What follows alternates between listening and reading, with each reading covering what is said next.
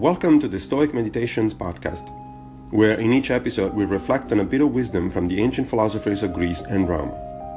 I am Massimo Pigliucci, a professor of philosophy at the City College of New York, and I will guide you through this reading. Today's reflections come from Marcus Aurelius in Meditations 1.7 and 1.9. From Rusticus, I learned with respect to those who have offended me by words, or done me wrong, to be easily disposed to be pacified and reconciled. From Sextus, I learned to tolerate ignorant persons and those who form opinions without consideration.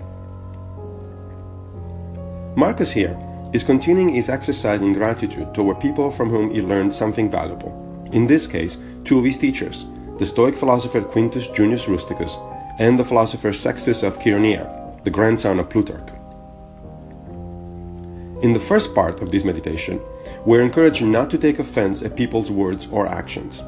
This is not a counsel for passivity. If something unjust has been done, then justice is to be sought. But the concept of offense is a strange one for Stoics, because if we get offended by someone, it is because of our own judgments that his words or actions actually matter. In a sense, there is no such thing as offense without our own validation of the other person's intention to offend. And while the other person's intentions are not under our control, our judgments of them certainly are. The second part of the meditation invites us to be tolerant of those who form opinions without due consideration, out of ignorance. I'm sure I don't have to remind you of the many times one of your relatives has said something offensive out of ignorance at the dinner table, at Thanksgiving or Christmas perhaps. The Stoic attitude is to gently correct them if possible, but not to take offense. We should rather pity these people, because they literally don't know what they're talking about.